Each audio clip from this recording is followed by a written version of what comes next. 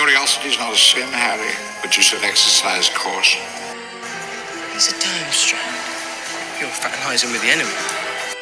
There's the Cruciatus curse. And we'll celebrate a boy who was kind and honest and brave and true, right to the very end. Hey everyone, welcome to Hogwarts, a podcast. Hey everyone, welcome to another episode of Hogwarts, a podcast. We're doing Chapter 7, Bagman and Crouch. Julie's back with us. Hi everybody. And this is a loaded chapter, which is odd, and I think you mentioned it in our post-production of last, but some of these chapters are like, nothing really happens, except everything happens. Yeah, and I feel like this is one of those chapters, too. It's like nothing happens, but there's so many, like, details and information that you just need to, like, grab onto that don't seem important at all. Yep. There's a lot. So, essentially, this is going to be a very brief rundown on the chapter, because essentially this chapter is them getting to their tent, or tents, and then setting those up, and the trio go exploring the campgrounds and run into certain people, and they have certain conversations, and then basically it just ends with the lighting of the path to the stadium, and they're going to go to the game. So, I mean, that's essentially the rundown. But we have, to begin this whole thing off, Arthur attempting to pay for the campsite. And you think, well, that's not hard to do, right?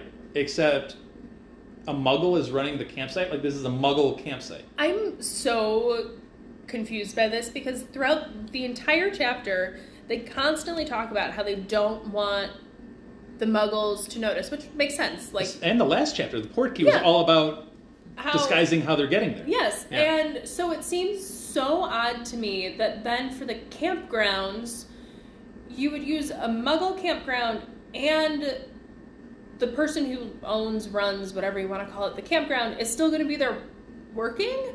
Like, why not use some type of, like, memory charm to be like, you have to go on vacation for 3 weeks. And you just pay for the vacation because everyone's going to be bringing in the money anyway. It seems so weird to me that, like, they just went, you know what, instead, we're going to have a wizard assigned to every muggle who is just going to wipe their memory anytime they're a problem. I feel so bad for these ministry officials that have to cover this massive campground that has thousands upon thousands of wizards descending upon it and have to, like, rule check everything. Why didn't Percy volunteer for this job? This is the perfect job for Percy. I'm sure he did. And they were like, oh, yeah, sorry. Who are you? Yeah, right. But, I mean, at the same time, you'd be like, if I'm a senior ministry official, I don't want to be doing that job. I want to enjoy it. So, like, get the new guy to do this. True. Get the new guy to do this part. But anyway, so he pays for pays for the campsite with Muggle money. Mr. Roberts. God bless Mr. Roberts. He did such a good job, and he was on top of his game, clearly with it, because he's noticing that things are a little weird. People try to keep paying him with great big gold coins. So much so that he needs memory modification 10 times a day. Which, again, like, can we talk about the, like, cruelty there? Like, I would have to think that after a certain number of memory charms, like, your mind is, like, actually messed with beyond just... That's the same thought I had. That period. And so, like, the level of, like, cruelty there when, like, you're out of the reign of Voldemort. Like, I get it if it was back when, like, Voldemort was still at large and, you know, don't even look at a muggle in a nice way. But, like, when you're in this post-Voldemort world, like, you're erasing this poor man's memory every 10 minutes just because he realizes that the money is different. Also, is there no currency exchange in the wizarding world? As you get people coming in, you should probably set something up like that. That'd be very easy to do. Because which also makes me wonder is, like, so does every wizarding country have different wizarding money? I would assume so, yeah. So, like, you'd think you'd have to, quote-unquote, exchange your money anyway, so why not just say, get your money exchanged for Muggle money? It's like when you travel internationally, like if you're going to London, you don't go, hey, here's my American dollar. No, you go to a currency exchange. And honestly, practically, it'd be another way for them to make money on this thing because they can control the exchange rate and then get And get a none little of off the top. witches and wizards care about anything having to do with Muggles anyway, so they won't look up what the actual exchange rate is. Yep. It's a scam waiting to happen. Clearly, we should run this We section of the ministry. should. We'd be rich. But no, I agree with you. Like, has someone done research on how many memory charms, or if memory charms alone can, like, permanently mess with your head? Because I feel like that would be a necessary thing to do. I mean, we know that memory charms can mess with your head when you... Had Lockhart, yeah. Yeah, when you look at Lockhart, but, like, it makes me wonder if they don't really think about it because they're like, oh, it's only if they start getting suspicious that we do it, and it just so happens that poor Mr. Roberts is very quick on the uptake. We meet a couple of ministry officials, and one of them happens to deal with this. But we meet Cuthbert Mockridge, head of the Goblin Liaison Office, which just cool. Gilbert Wimple is such a wizard name. Committee on Experimental Charms. Who has horns. Who has horns. One can assume from an experimental charm. You have Arnold Peasgood, who is this is such a cool job title. Obliviator. That is such a cool job title. I understand that he's literally going to Mr. Roberts and modifying his memory. And like obliviate his memory. But if I had a little like name tag that said Dan Obliviator, I'd be rocking that everywhere. That'd be such I'll make a cool. one for you. Thank you. That would be such a cool title to have. Completely out of context, but he's part of the member. He's a member for the Magical Reversal Squad, and then we get Bode and Croaker. Croaker's a weird name. That are unspeakables for the Department of Mysteries, which Arthur does not go into a lot of detail. Bum, bum, bum. Yep. But we will in the spoilers. But we will in the spoiler section. Yes, we will. But then there's Ludo Bagman, who's the head of magical games and sport. And he is a certain kind of vibe. That's a way to put it. He's a vibe, which they had talked about in previous chapters. You know, Percy's not exactly sold on him. Arthur is very non-committal, but seems to like him. He's the reason they got these tickets. So Ludo is a little lax on security, as we've mentioned, the whole Muggle campground thing, and they're trying their darndest to restrict the magic being used on this campground, and they're failing spectacularly. Yeah. It's really hard to do. Everything from kids riding around their tents in little toy brooms to like full-blown firework sparks. So it's hard, but Ludo does not seem to help them in any way, shape, or form. And I think you had a note about his apparel. Yes. I think it says so much about him as like a person that he came to the Quidditch World Cup in his old Quidditch robes when his team is not in the final of the Quidditch World Cup. So it's not like you were like, oh, it's my old team, I'm wearing it, let's go. Like, you just clearly wanted to like relive your glory days, 100%. which also makes me think that his role at the ministry was not one that he actively sought out. I think that with him being lax on security, him, strutting around in his too tight Quidditch robes, I think to me it screams like he retired from Quidditch and needed money, and so he needed a job, but needed something that, played to his strengths that were only Quidditch, I'm guessing. I think he truly loves his job. I don't know how serious he is. Like, I feel like his assistants need to be like... That's what I'm saying, is I think that, like, someone probably approached him with the job, and he was like, hold on, I get to run the World Cup? Yep. Sold. Yep. And that he just, like, takes it for a joyride. It's clearly, like, the stunt, like, stunt casting, if you will. So, as you alluded to, he was a beater actually for the England team and the Wimborne Wasps, which was his professional team. He was wearing the Wasp uniform, the black and the yellow stripes. Curious, at the World Cup, he went with his club team and not his national team. It might have something to do with what Charlie told us about England getting smoked in one of the previous rounds. Maybe he doesn't want to rep the red and white England robes, but who knows? So instead, you still rep a team that is not currently competing. That is correct. Yeah, he's an interesting dude. And then you see a difference between him and Percy's idol to almost an unhealthy level, Mr. Crouch, who is on the lookout for Ludo Bagman, as Bagman has just basically sat in on the Weasley campsite and just been like, let's just chat and talk and hang out. Not to mention I'm running this whole thing, but, I'm just going to sit and chill and have a spot of tea. Sounds like most people who are running things. Yeah, that's probably true. But Mr. Crouch comes in, and there's a lot to note about Mr. Crouch. Two things. We just spoke about hiding things from Muggles, and I think in the pre-prep here we talked about like just Muggle dressing and how it's seemingly so difficult for adults in the wizarding world to figure this out. Well, Mr. Crouch is wearing like a really nice tailored suit that Harry points out he could walk into a bank and be a teller there. Or he could just be a bank manager.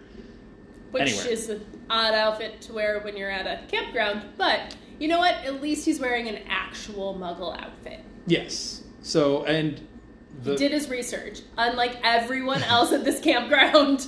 So I'll let you inside to our conversations pre-recording when we were talking about, like, the kids seem to do a pretty decent job.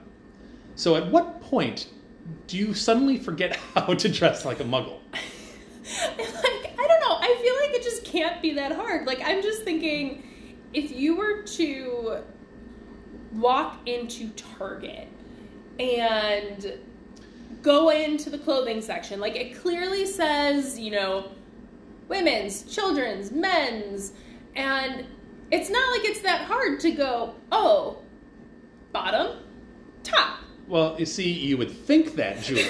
You would think that, but we literally have an exact example of someone walking into a department store and clearly buying women's clothes when he is, in fact, a man, and I believe they described it as a flowered nightdress. Yes. Because, and I quote, he liked the way the air feels going past his... I'm paraphrasing now.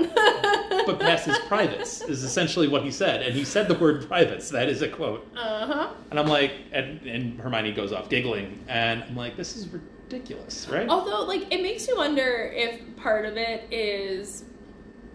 You walk in and you know that you have to, like, dress in a way that you're not used to and that you don't necessarily want to dress. And then you're like, hold up. That looks comfy. Sold. Get a kilt, I guess? I don't know. But there's another person wearing a kilt and a poncho combo. So I give up at some point. Although at least I guess the thing that you can say for the nightgown and the kilt and poncho combo is those two outfits are probably also the closest to robes.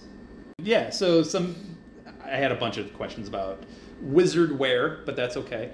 The other cool thing about Mr. Crouch, before we get away from Mr. Crouch, it's noted that he speaks, there's dispute here, so between 150 and 200 languages. That's insane. That's superhuman. God. And some of those languages include Mermish, Troll, and my favorite word, gobbledygook. That sounds like something that Dumbledore made up. Like, that's like in Dumbledore's list of accomplishments, it is creator of the language gobbledygook. No, but 150, 200 languages. That's nuts. I just don't know how you store all of that information in your brain.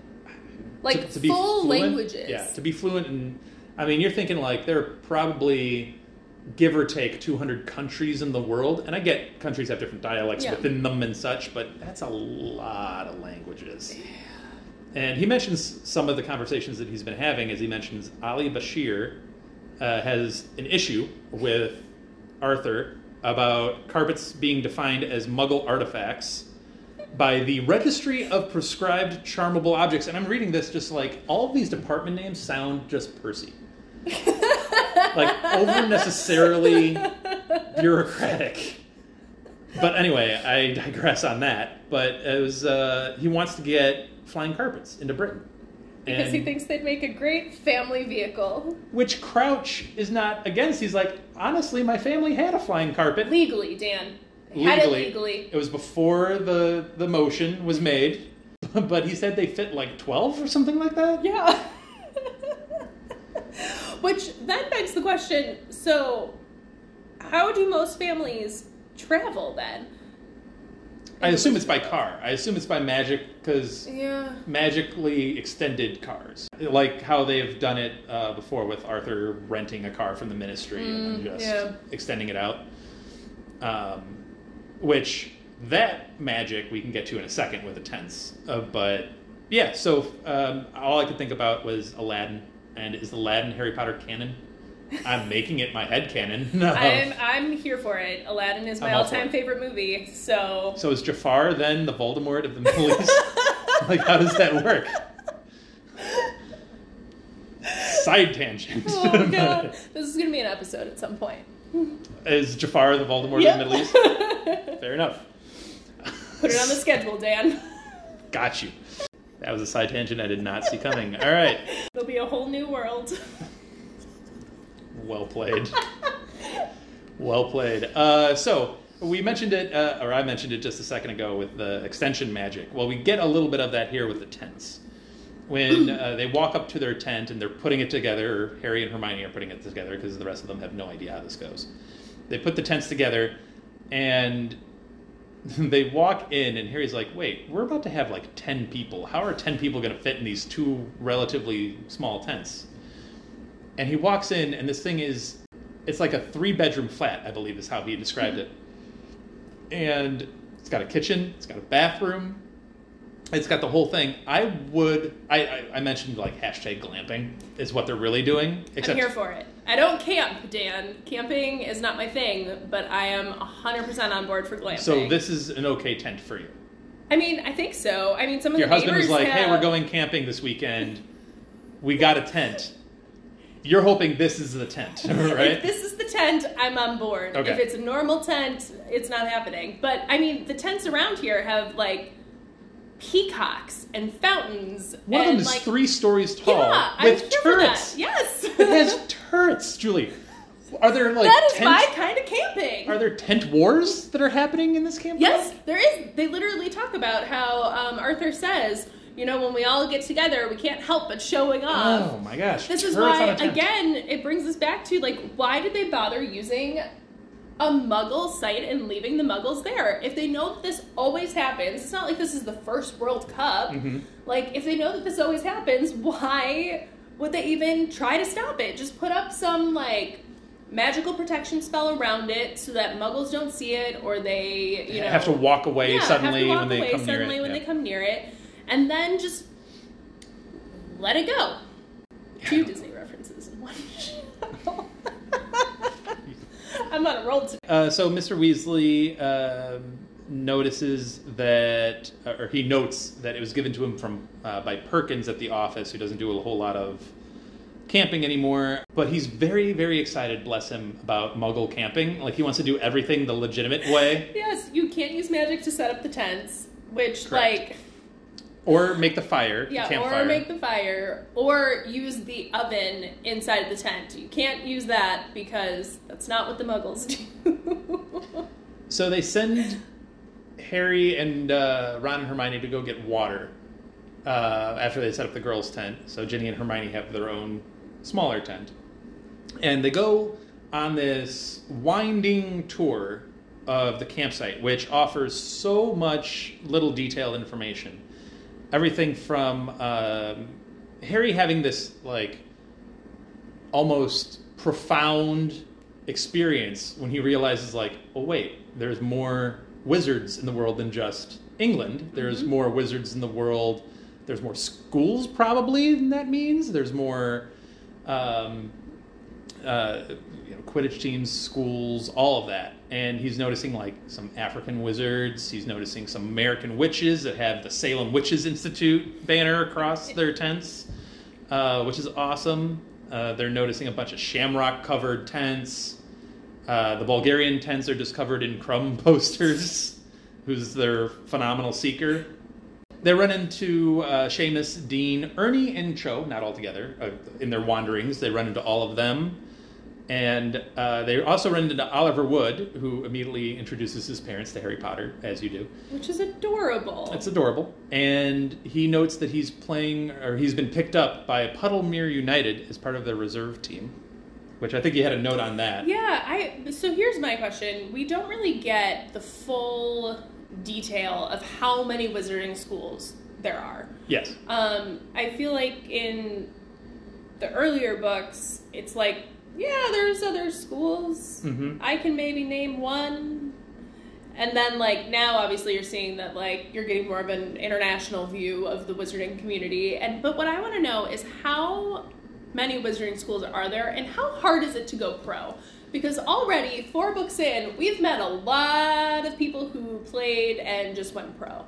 Yeah. And there's not a lot of people on each Quidditch team. So I imagine there are a lot of pro Quidditch teams across the world. Yeah. I'd assume. Just like soccer teams across this world, or football teams. I am so sorry to our listeners from Europe. I meant football, not soccer. I'm recording this in America. My bad. But anyway, so there are plenty of football teams around the world. We just hear a lot of like the Holyhead Harpies and whatever. So yeah, you hear a lot about the Britain teams. And Puddlemere United being one, and he's not even part of the team. He's part of the reserve team, so it's not like call-ups if there's injuries, I'm assuming, or something like that. He's still on the still on team, though. And you have Crumb playing for Bulgaria, and he's mentioned to be roughly 18 here. Mm-hmm. So, I mean, and that's a young kid playing for a national team in the World Cup final. Yeah. So that's remarkable. To your point, though, I did see a graphic fairly recently, and I'll post the graphic to our Instagram and our Twitter, so you can kind of see it. But it does list out some of the schools across the world. And someone that was posting it mentioned that there's a little bit of an oddity in that Hogwarts, for example, is the United Kingdom and Ireland. That's like the region for Hogwarts, right? Mm-hmm. And then Durmstrang is actually a big part of Europe, like most of Europe, except for like Beauxbatons, which is like France, but it also gets parts of like Spain and Portugal.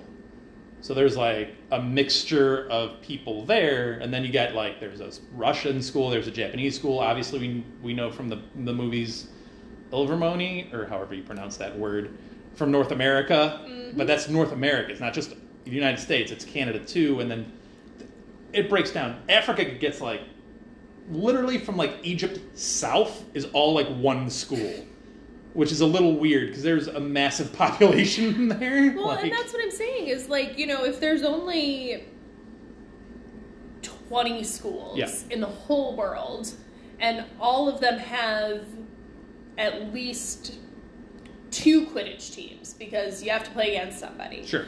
Like, that's a pretty small pot to pick from. And we have already heard of quite a few people who have gone on to play professionally from Hogwarts, and we know of some that will play professionally in the future. Yep. But, like, I'm just wondering, like, is this actually impressive, or is it like, oh, you decided to be a professional athlete instead of working at the ministry? Yeah. Ta-da, here's your jersey. Good luck.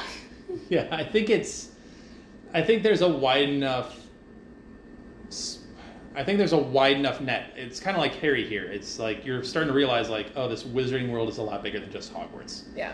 And it's a lot more comprehensive and inclusive than what we all kind of figured prior to these couple of chapters about the World Cup, where you are starting to broaden your mind. It's like, oh, wait, there's a lot. So wait, I live in America. I can go to an American wizarding school. That makes sense that there would be one. Why did I never think of that until like this chapter? You know, things like that. I don't know. It's just kind of cool how that all kind of worked out. Before we get to the spoiler section, I just wanted to take a note on Ludo Bagman when he's at the Weasley's tent.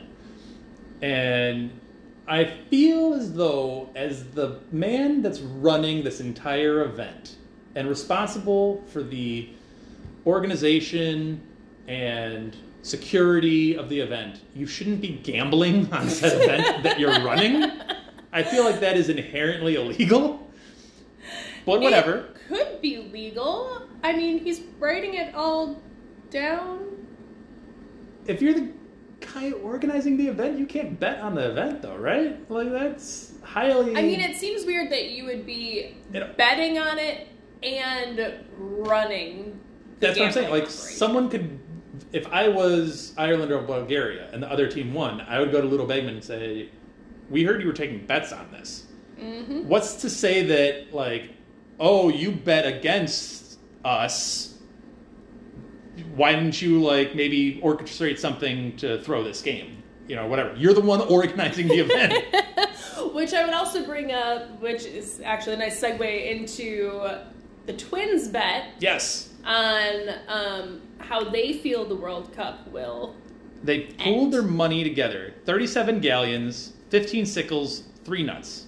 On Ireland to win, but Crumb gets a snitch.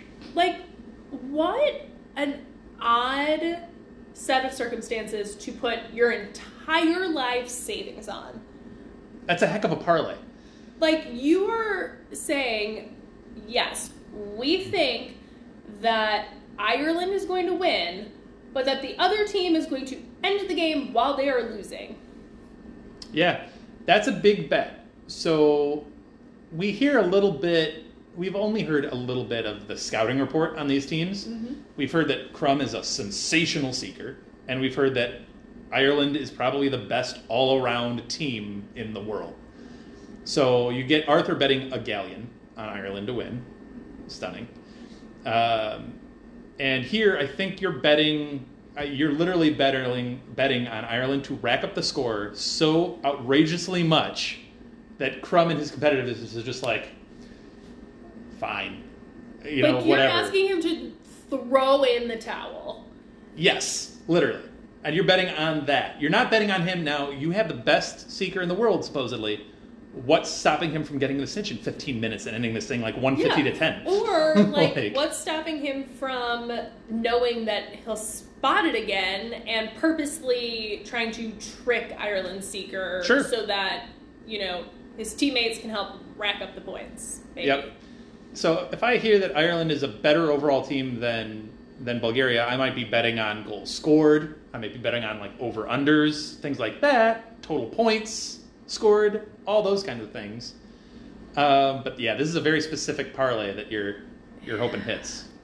But Ludo Bagman is much more all for the Twins bet than he is for Arthur's bet. Of course he is. It's the most ridiculous bet that he's placed. So, well, I'm sure they bet on some crazy stuff. Okay, but like... I'm sure they bet on some nuts. I feel like this has got to be one, though, that when you hear the amount and what they're betting will happen, and that they're teenagers, and I'm sure you know the Weasley twins' reputation, that you're sitting there going, this is the easiest money I've made. Well, honestly, this is a massive bet for the Twins. Yeah. But honestly, I bet you this isn't the biggest bet Ludo's taken or placed on this. Well, but I think it's the biggest bet where he saw the outcome. Yeah, probably. Like, if I heard that bet, I'd be like, yeah, sure, I'll take your money. I'll keep it nice and warm in my pocket forever. Well, we get a good glimpse of how much 37 galleons really is when they're off buying souvenirs. Yes. And obviously the Twins can't buy anything because they just literally gave up their life savings. And, you know, they're coming across all this cool stuff. I don't know how I would feel about a miniature like Victor Crumb in my hand skulking around. I mean, it's got to be kind of like an action figure, except it moves. Which would be cool, and I want all of the MCU Marvel ones. That would be awesome. You wouldn't need imagination at that point. You could just literally put them down and be like, okay, we're doing Endgame again. Go ahead. And go. Hold on, let me send the new script. Yeah. Oh, wow. Now that's all I can think about. Anyway, yeah, so you have the Victor Crumb. Ron buys a little Victor Crumb figurine who is disgusted by all of the other Irish stuff that Ron has already purchased. And Harry comes across Omnioculars, which offers not only the binocular feature, where you can actually look in on play from far away, but it also offers slow motion, replay, and play-by-play commentary. This is the best invention ever, yeah? They are the coolest thing ever. Dan, you know me, I'm not a sports person. And okay, you take these to I would... Book of Mormon play, or like... That's what I'm saying, though, is that, like, take it to Wicked this weekend. I am not a sports person at all, but 1,000% would buy a pair. Whether it's to, like, take it to, like, a Broadway show or a movie or, you know what, just people watching. I feel like these would be great for people watching. Some guy trips on a banana peel, you just replay that, or replay it. It's a great invention. I would gladly play 10 galleons for it. It was 10 galleons. Harry buys one for the three of them. Each. Yeah, each. So Hermione and Ron gets one. Ron's very ashamed about it. He's like, I don't feel comfortable with that big of a gift. And he's like, well, it's the next 10 Christmases. You won't get anything from me. Which is probably definitely going to be a lie. I'm sure there's still going to be something. There's going to be something. I feel like every time you tell someone, like, oh, yeah, no, that's your Christmas present. It's your birthday present. Like, you still buy them something. Something, yeah. But I feel like this also begs the question of how much money is Harry carrying around with him on a daily basis? Like, he has 30 galleons just ready to go. It's not like there's a wizarding credit card or debit card that he can just swipe. Like, he has to go to Gringotts, get the money, and just carry it. I feel like there should be like a Disney band where you just go up and you just like... and you just tap it. to just tap it. Drains your Gringotts account. I'm just wondering, like, how much is he carrying in his pockets that he was able to just go like, yep, here's 30 galleons, and still have money for whatever else he food, needs drinks, to do. other souvenirs. Yeah. There's that. And then you get this description, I think Ludo Bagman says the description, where galleons the size of, like, hubcaps. So that was Mr. Roberts when he was talking that's about right. the weird currency. He likened them to the size of hubcaps, which I'm sure coming from a muggle is a over-exaggeration. Probably a little bit of an over-exaggeration. But, I mean, if you're thinking even them as, I don't know, like the silver dollar coins in the U.S., like, that's still heavy when you are thinking, like, 30 of them. Yes. Yeah, that's... And bulky. I mean, I know you get get the like extendable charms and such like that, but still, it's ridiculous. It's a little... Does no one get mugged in the Wizarding World? Apparently not. Like, man, if people are carrying that much around in their pockets... That's a whole scenario, because you gotta be like... Gotta be really sure of yourself to be a thief in the magical world, because everybody would have a wand. It's like I don't know. It'd be an interesting kind of thing. No. Another thing to add to the schedule. Pickpockets in the Wizarding World. Pickpockets, and essentially everybody has like a top-notch weapon because everybody has a wand on them. Yeah. So it's like you got to really do your scouting and hope that it's... And with all of the charms, you don't know if you're reaching into the pocket that has their money or a pocket that has like a piranha in it. And next time we'll have Julianne for Wizard Security Systems. That's a whole topic we can set aside. But we've gone really long on the non-spoiler section, so we'll stop it here, and we'll be right back with spoilers. Kill the stag! Hey everyone, welcome to the spoiler section of Chapter 7, Bagman and Crouch. We wanted to start off the conversation speaking about the Unspeakables from the Department of Mysteries, who were kind of just briefly mentioned, and then Arthur tried to back away from that subject as fast as he could. Yeah, and I mean, I love that when you reread the books, for whether it's the second time or the 22nd time, that you pick up these little things that J.K. Rowling just kind of like throws in there as a little like foreshadowing breadcrumb of the, like, this is going to sound a little familiar to you. Maybe. And then ends up turning into, like, something huge. Yeah. The thing that I thought about most was there are some of these mentions of ministry officials we get that are like, clearly they have a job to do. Like, the Obliviator has a job to do on poor Mr. Roberts, like, repeatedly. But do the Unspeakables have a job here, or are they just a ministry official that got tickets to this thing? I mean, I'm guessing that they just have tickets? Although the weird part to me is that, like, knowing what we know about the Department of Mysteries, which arguably isn't really much, but even later in the books, it's not like we know all too much, but I'm surprised that there's not, like, a cover story for them. Like, are these, like, the CIA, FBI agents of That's the what I'm Wizarding saying. World? Like, you know, if you work undercover for the CIA, it's that you're a florist in New Jersey, not, oh yeah, he's You're an undercover clearly an agent for Unspeakable. the CIA. So it seems weird that, like, especially when Arthur obviously doesn't really want to talk about the Department of Mysteries, that he wouldn't just say, like, oh, yeah, and they work in another department. Because, I mean, think about how big the Ministry of Magic is. Like, you could easily be like, oh, yeah, I know them, but I don't really know which department they work in. Yeah. Well, I think that's the thing, is I'm Unless surprised... you're Percy. Percy probably, like, read up the entire... I'm sure he's done a book report to himself about all of this. But I'm more surprised, like you just said, about Arthur even acknowledging that they're from the Department of Mysteries, because that just begs more questions. Yeah. So just, say, oh yeah, they're from the Ministry, don't know which department they're from. When you read about, like, how Arthur's talking about it, like, his kids aren't paying attention anyway. Mm-hmm.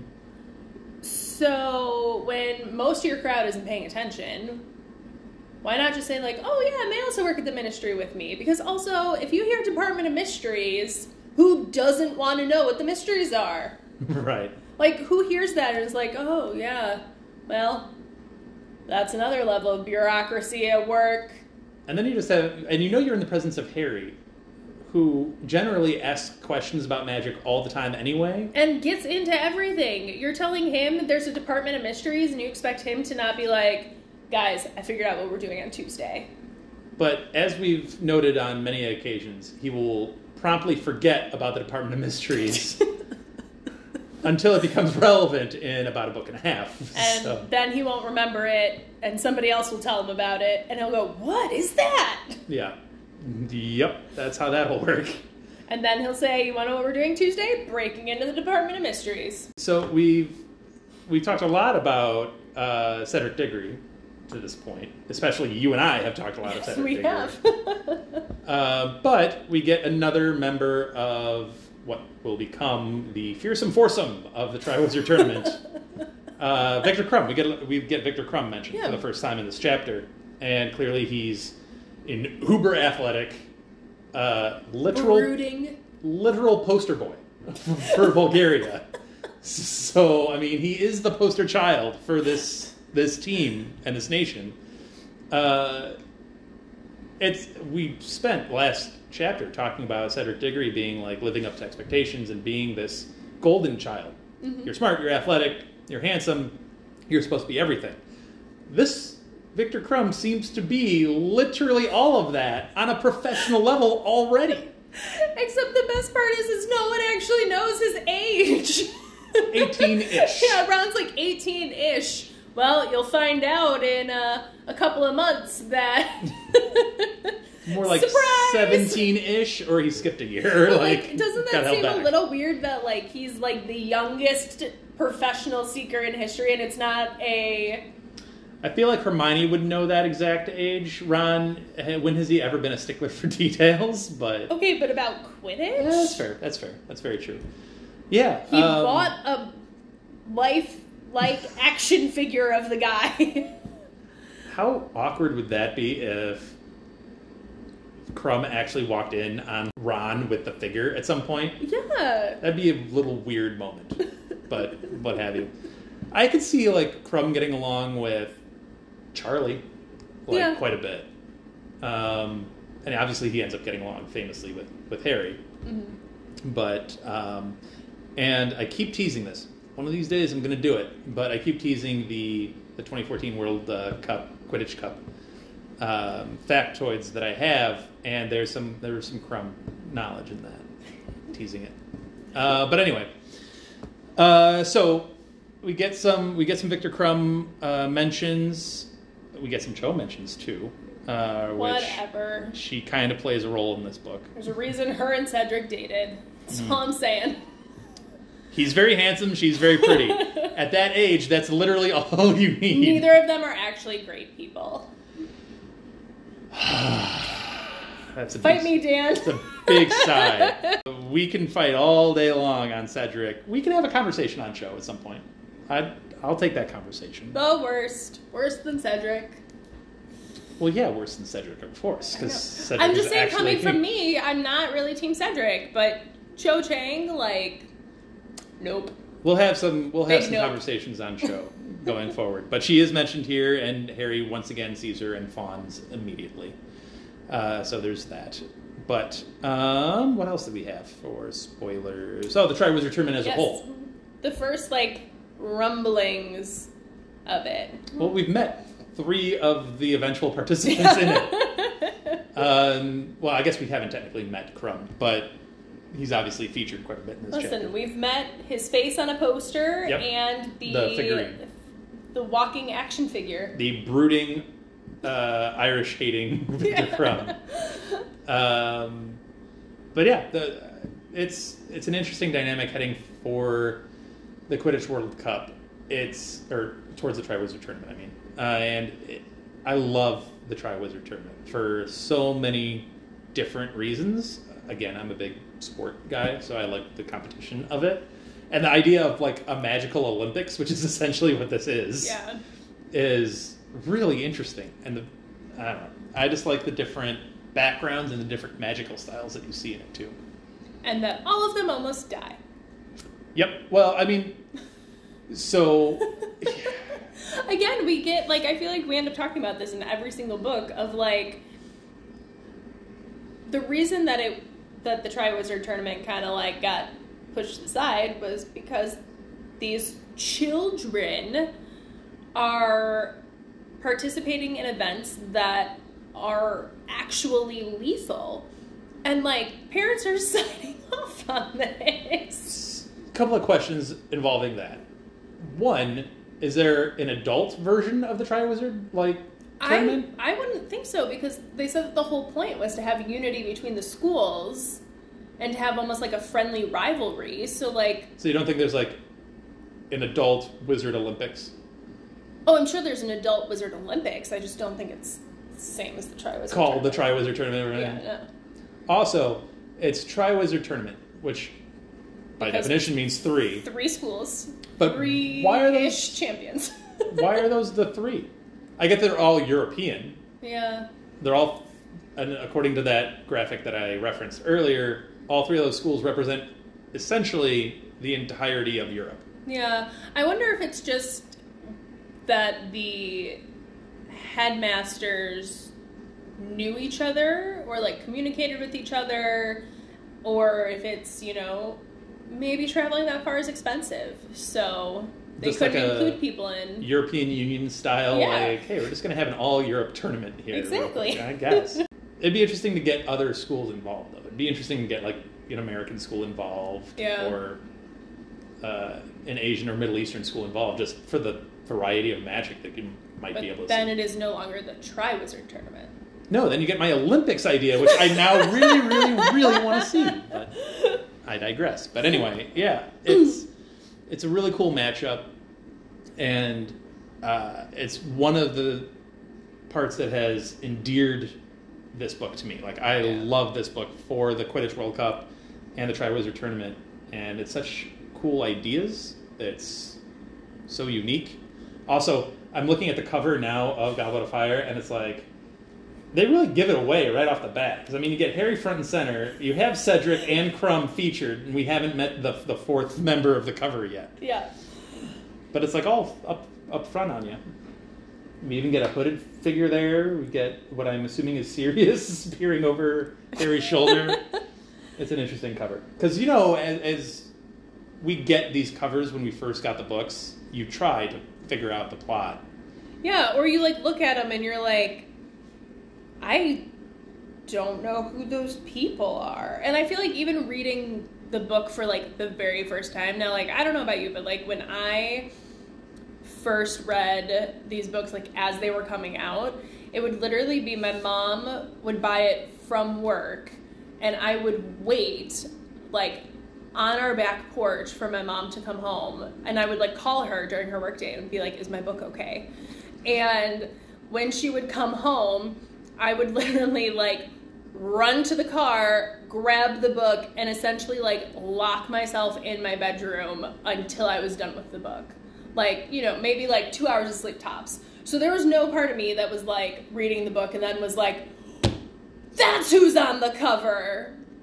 I feel like now going back, I'm like, oh, yeah, duh. Obviously, that's who's on the cover. But, I don't think I even, like, thought about it. I never thought about it until literally doing this. Yeah. And then I looked at it and I'm like, wow, they really just put that kind of front and center who the 4 main protagonists are in this. Yeah, because I feel like when we first got the books, like, when they were actually, like, released, it was you didn't even, like, think about the cover, really. You were so obsessed with, like, reading the book, finding out what happened, and then you were like, oh, look, Harry Potter is in, like, a coppery orange this time. That's nice. You know what even blows my mind looking at the cover of this book is you get Harry, obviously, featured prominently, but the one that impacts the story going forward the most after this book is, like, tucked away in the corner. Yep. And we haven't even met her yet in Fleur. Yep. Like, she comes back around later. Like, obviously Cedric has his, you know, unfortunate ending to this book. And I guess Crumb does come back later, but not as a prominent character. Just kind there. of there He's so present. that we all know that he's still there. Yeah, essentially. But, no. I just noticed that as I was looking at the cover again. Oh, he's holding the egg, too. I just noticed that for the first time, too. I just noticed that. Oh, Did you also notice that they're in the maze? That I had noticed. Just making sure. But I never noticed that the egg. I just thought that was a random orange space. I don't know. Well, there you go. There you have it. But I think it's so stuff interesting that, like, they start bringing up that the Goblet of Fire is coming back. They don't actually talk about it, but it seems like the entire ministry knows that it's coming back. Percy knows. Percy's like the underling of the ministry right now. Well, just like the Quidditch World Cup, there's a lot of prep that has to go into that, I imagine. Do you think Dumbledore has to, like, get parent permissions to have this thing? I'm sure that we've talked about parents and students at Hogwarts before. If you need a permission slip to go to Hogsmeade, how do you not need a permission slip to participate in this deadly tournament? Okay, you're not leaving campus when you participate. Well, also, they make certain that it's also, you have to be 17. You have to be technically an adult, right? Yeah. To participate. So that's my guess, is that you don't need the permission slip because you're volunteering technically as an adult, so you can make the choice on your own. Yeah. But, like, can we take a brief moment to talk about how awful it must be to be a parent in the Wizarding world? Like, you're sending your kid to, like, Hogwarts, where every year, like, somebody dies or somebody almost dies. Not to mention, when I was reading earlier of, like, you know, the little, like, child witches and wizards who are, like, floating on this, like, hovering broomstick or stealing wands and exploding slugs. And, like, listen, my son's a year and a half, and I cannot fathom if he was able to, like, perform magic. I am already exhausted mentally and physically enough, like, chasing around him, the tornado that is him. I can't imagine if you also were like, here's a hovering broomstick. Oh, and instead of stealing your mom's phone out of her pocket that, like, you don't actually do anything with, you're taking a wand that can literally blow things up. I feel like I'd spend 90% of my day undoing things that he didn't know he was doing. It's one thing if you yourself are a witch and familiar with what might happen. If you were a muggle, you think you were going absolutely insane. You'd probably actually go insane if you were a witch or a wizard, even if you know that it's coming. Like, imagine if you weren't good at undoing spells and then you have a kid and most of your time is like, oh god, they got the wand. Okay, how do we turn our house back into a house from the button he turned it into? Imagine this scenario. You are married, you're having your first kid, and kid starts to be magical, and that's when your spouse drops on you like, oh, by the way, this. You're still cool at being a stay-at-home parent, right?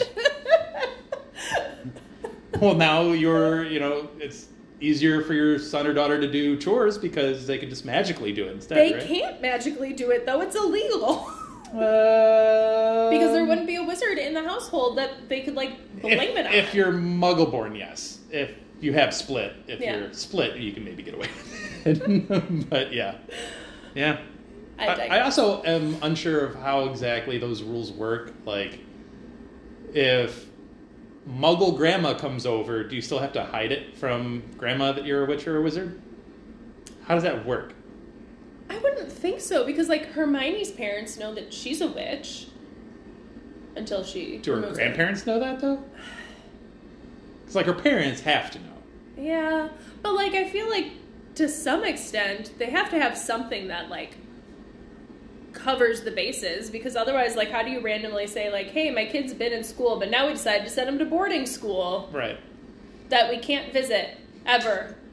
And no, she can't tell you about the book reports she's doing, or what's happening in school. It is messed up. Or imagine finding out that, like, your kid gets picked as, like, the champion for their school in the Triwizard Tournament, and they're like, oh yeah, now they're gonna go up against a dragon. Can you imagine that, trying to explain that to family and friends? Yeah, my son actually died at school this year. Sporting accident? Like, I don't know. A sporting accident that involved fire. That'd be a tough sell. But yeah, I just wonder if Dumbledore has to get like some sort of extra permit. I'm sure Madame Pomfrey was like, "Can we not do this?" Yeah, if there was anyone in that school who was like, "Nope, absolutely not." Can you imagine Trelawney spitting out the like. Oh, you thought it was weird having a first year or third year die last year. Well, now. Trelawney's like, let's pour some tea, everybody. Yeah. This is my time. My time to shine. Well, on that note, do you have anything else for the spoilers section? I think that's it. I think that's it. So with that, we'll leave it here. Let us know your thoughts on everything we've talked about. Would you make a bet with Ludo Bagman? Who knows? Probably not. I'm not a betting person, Dan. I'm a sports betting person, but I would, again, feel weird about betting with the organizer of the event. I'd ask who feel he caught bet, me. where he put his money, and I put my money where his money was. Fair enough. Let us know. Let us know what you guys think. We will see you on the next chapter when we actually get to the Quidditch World Cup. Woo! Amazing. We will see you then. Bye, everybody. Thank you for listening to Hogwarts, a podcast. If you like what you've heard, please click the subscribe button on your preferred podcasting app and follow us on Twitter and Instagram @HogwartsAPod.